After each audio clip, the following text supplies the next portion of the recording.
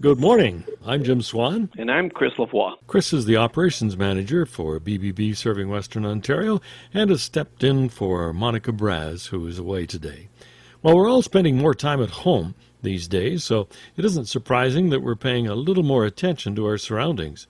So this morning, we're going to talk about landscapes and trees. And our first guest is Calvin McCollum, owner of CLC Tree Services. Good to have you here, Calvin. Yeah, thanks for having me. So it's been a very dry week. Are trees vulnerable to dry, hot weather, or do they have reserves? Typically in a natural environment, they do have some reserves. If you think about trees in a forest, they only get water when it rains. But when we have landscape trees or trees planted in our yards, especially a lot of London yards are mostly hard clay, which overwatering can quite often kill them. But during drought seasons, every 3 days to give a tree a drink of water is a good thing. Also mulch all your trees, get mulch around them so that can retain some moisture and maintain soil temperatures. But a big thing is spend $10 and get a moisture meter. It's a small probe you stick in the ground and it tells you if you're overwatering or underwatering and takes the guessing game out of it. The gypsy moth caterpillar is posing a problem in some areas. How big of a problem is it here? Delaware, Mount Bridges, it's awful. Some areas in London, it's really bad too. The gypsy moth kind of has a 7-year life cycle where their population will grow, and at a certain point, a virus will come into play and kill off the population of caterpillars, and then it'll take 5 to 7 years to regrow up to a point where it is actually defoliating trees. It typically mostly likes oaks and beeches. It will eat the odd other tree just to find its way to a better host. But right now we're seeing the moths are actually out. The caterpillars are not doing as much defoliation. The issue is the moths are laying eggs. So the population next year, if it is the peak next year and people experience a tree that's been fully defoliated for 2 years, the tree possibly is not going to make it. So you have to look into some things to kind of try and manage it in your neighborhood. So what are some of the things you could do?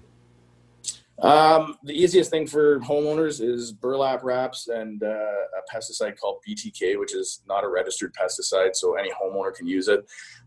We use it commercially and we use it for clients, but the amount of times you have to apply it means that the cost kind of climbs up quite high when you can acquire it yourself.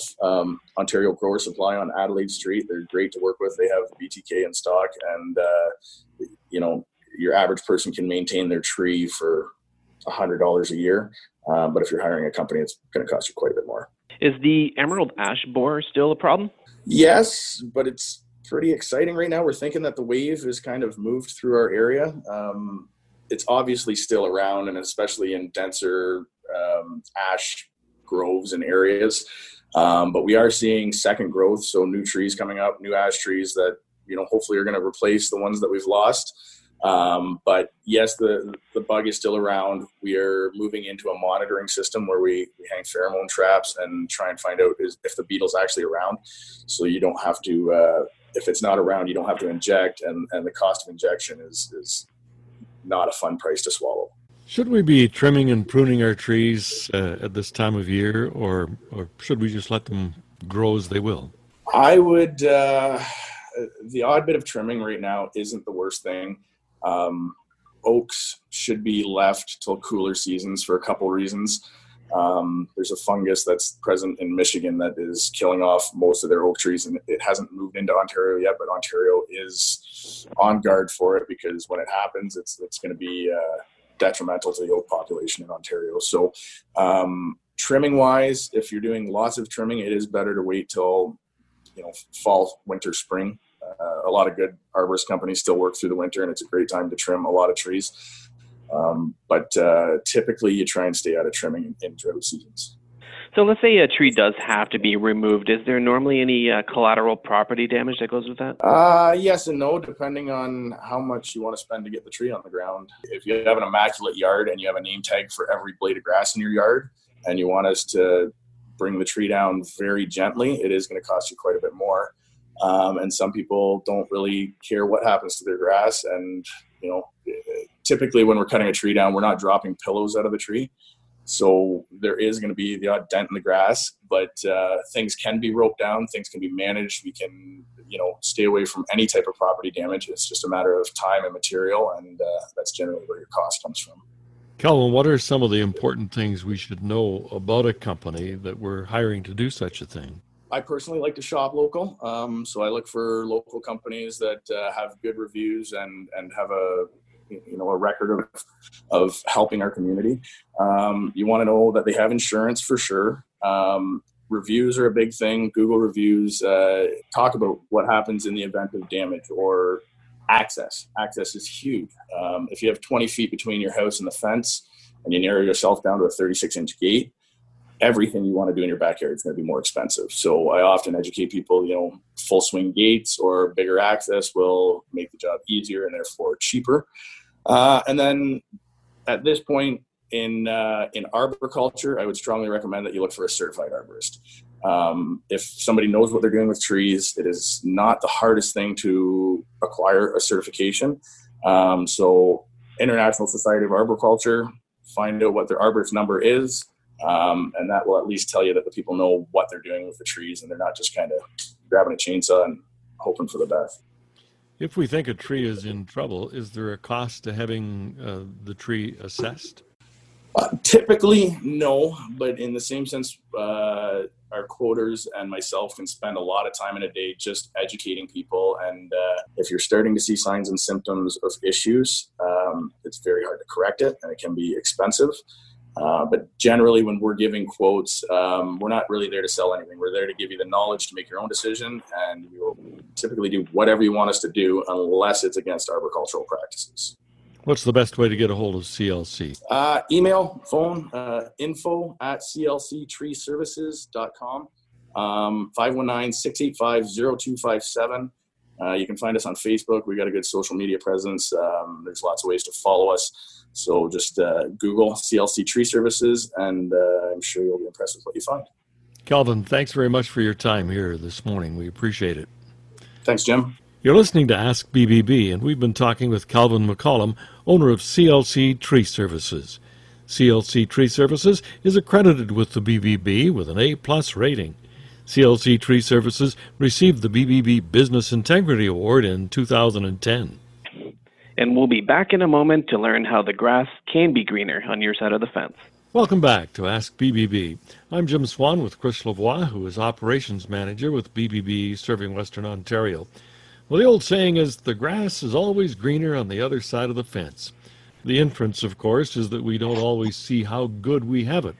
Well, this morning, we take that adage literally as we investigate how to produce that greener grass. To bring us some of that information, we welcome Brian Partridge of Partridge Landscaping Limited. Good morning, Brian.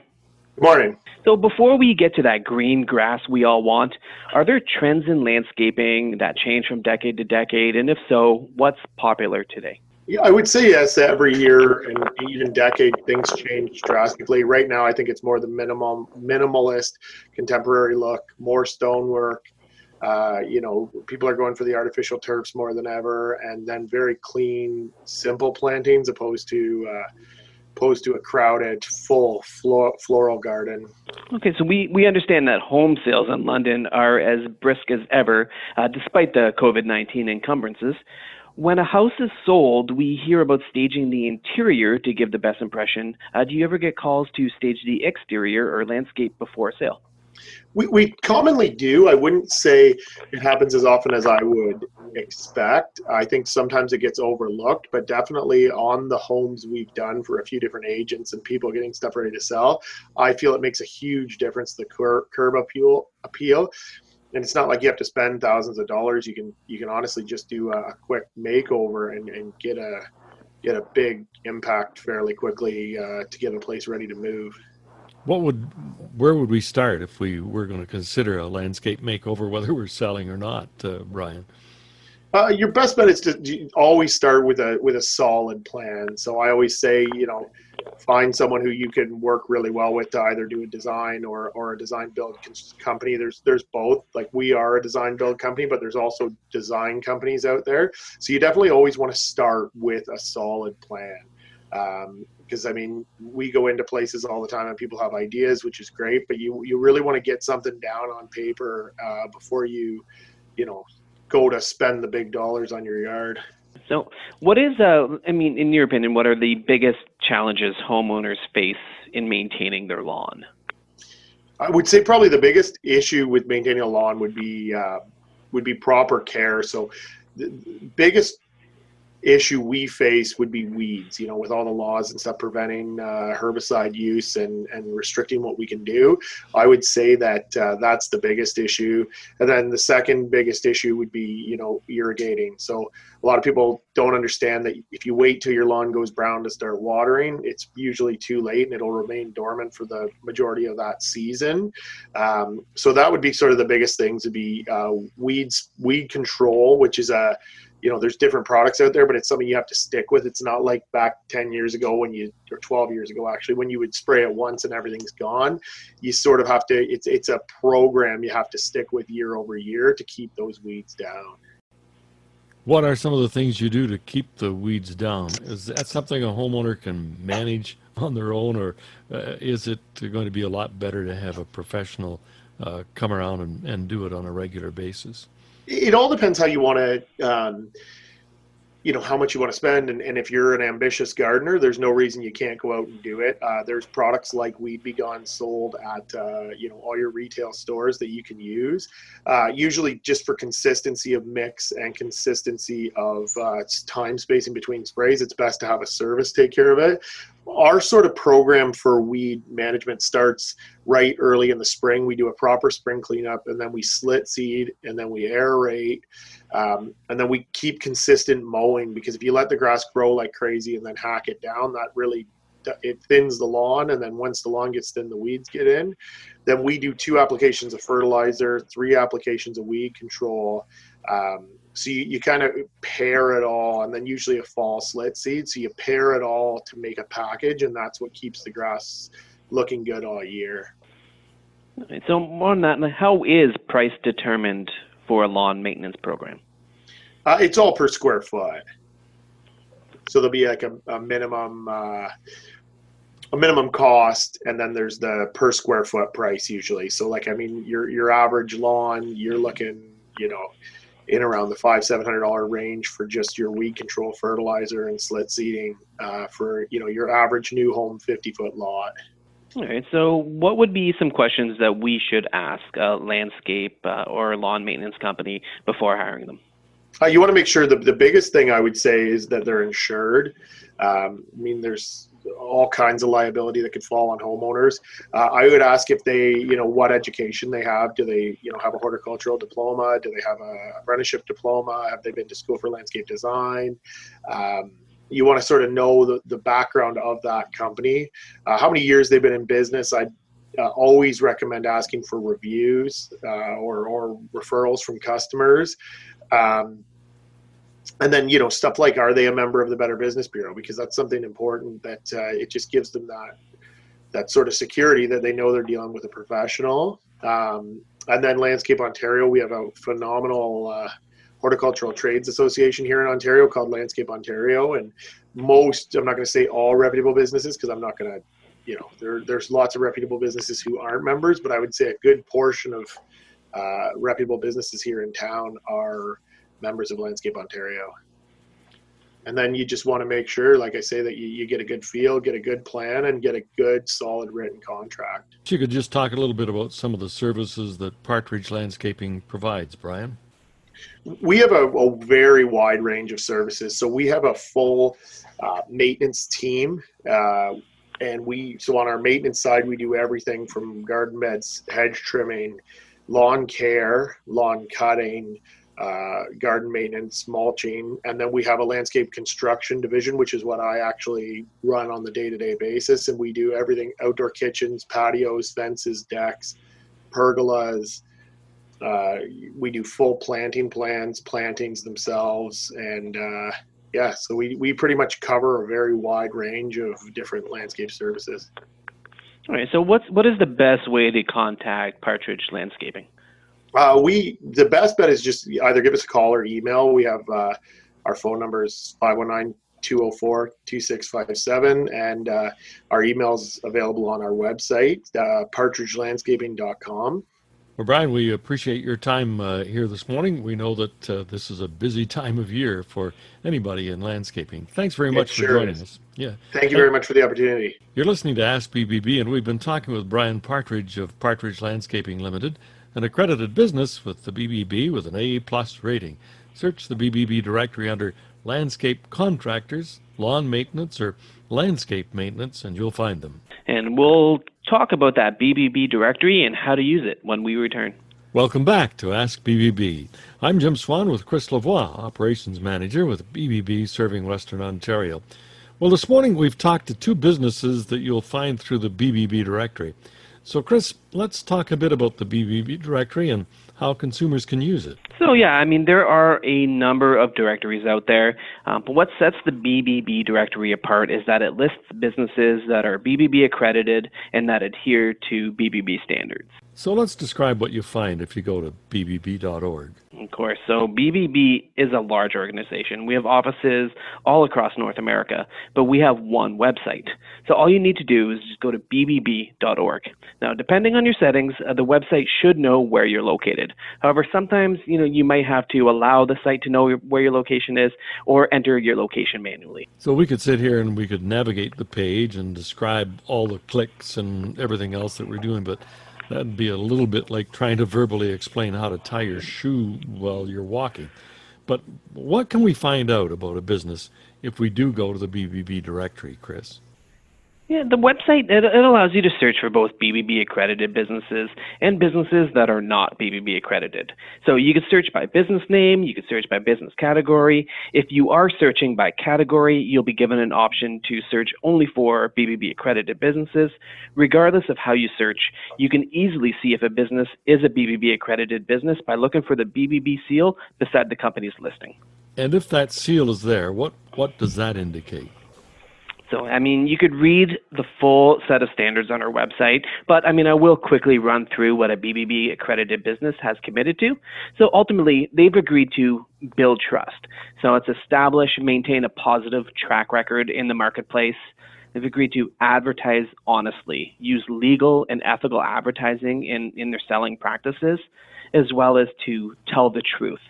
That's honestly represent their products and services, including clear and prominent disclosures of all material terms, as well as be transparent. What do we mean when we say be transparent?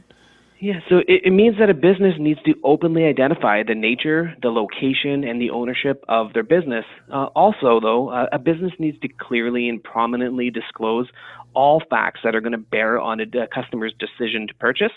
So that's going to include things like, a return or refund policy, any recurring commitments like automatic renewals or payments, the total cost of a transaction, including taxes, shipping, and any other charges prior to completion of the transaction, as well as any, known delays or stock shortages, things of that nature. So when a business follows through on all of that, it's pretty easy to see why we say start with trust. Absolutely. And I mean, that's the first half of the standards. So, as we continue, we still have, honor promises. So BBB accredited businesses agree to fulfill all contracts, commitments, representations, basically do what you say you're going to do. And then as well, there's be responsive, address any disputes quickly and in good faith. So is there a list of requirements about that response? Absolutely, yeah. I mean, they have to be professional. They have to at least address the issues raised by the complainant. Also, if necessary, they would need to explain why any relief sought by the complainant cannot or should not be granted.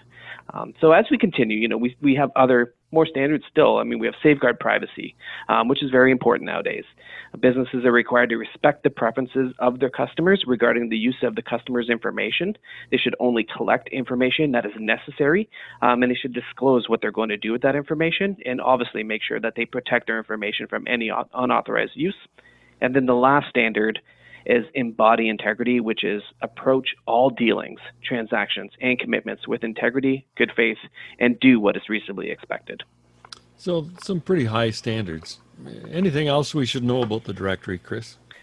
Sure. If you click on a company, you can view their BBB business profile, which is going to provide you with a lot of information, including complaints, customer reviews. You can also click on a request a quote, which will allow you to request a quote on any work you want done or any products that you would like to purchase.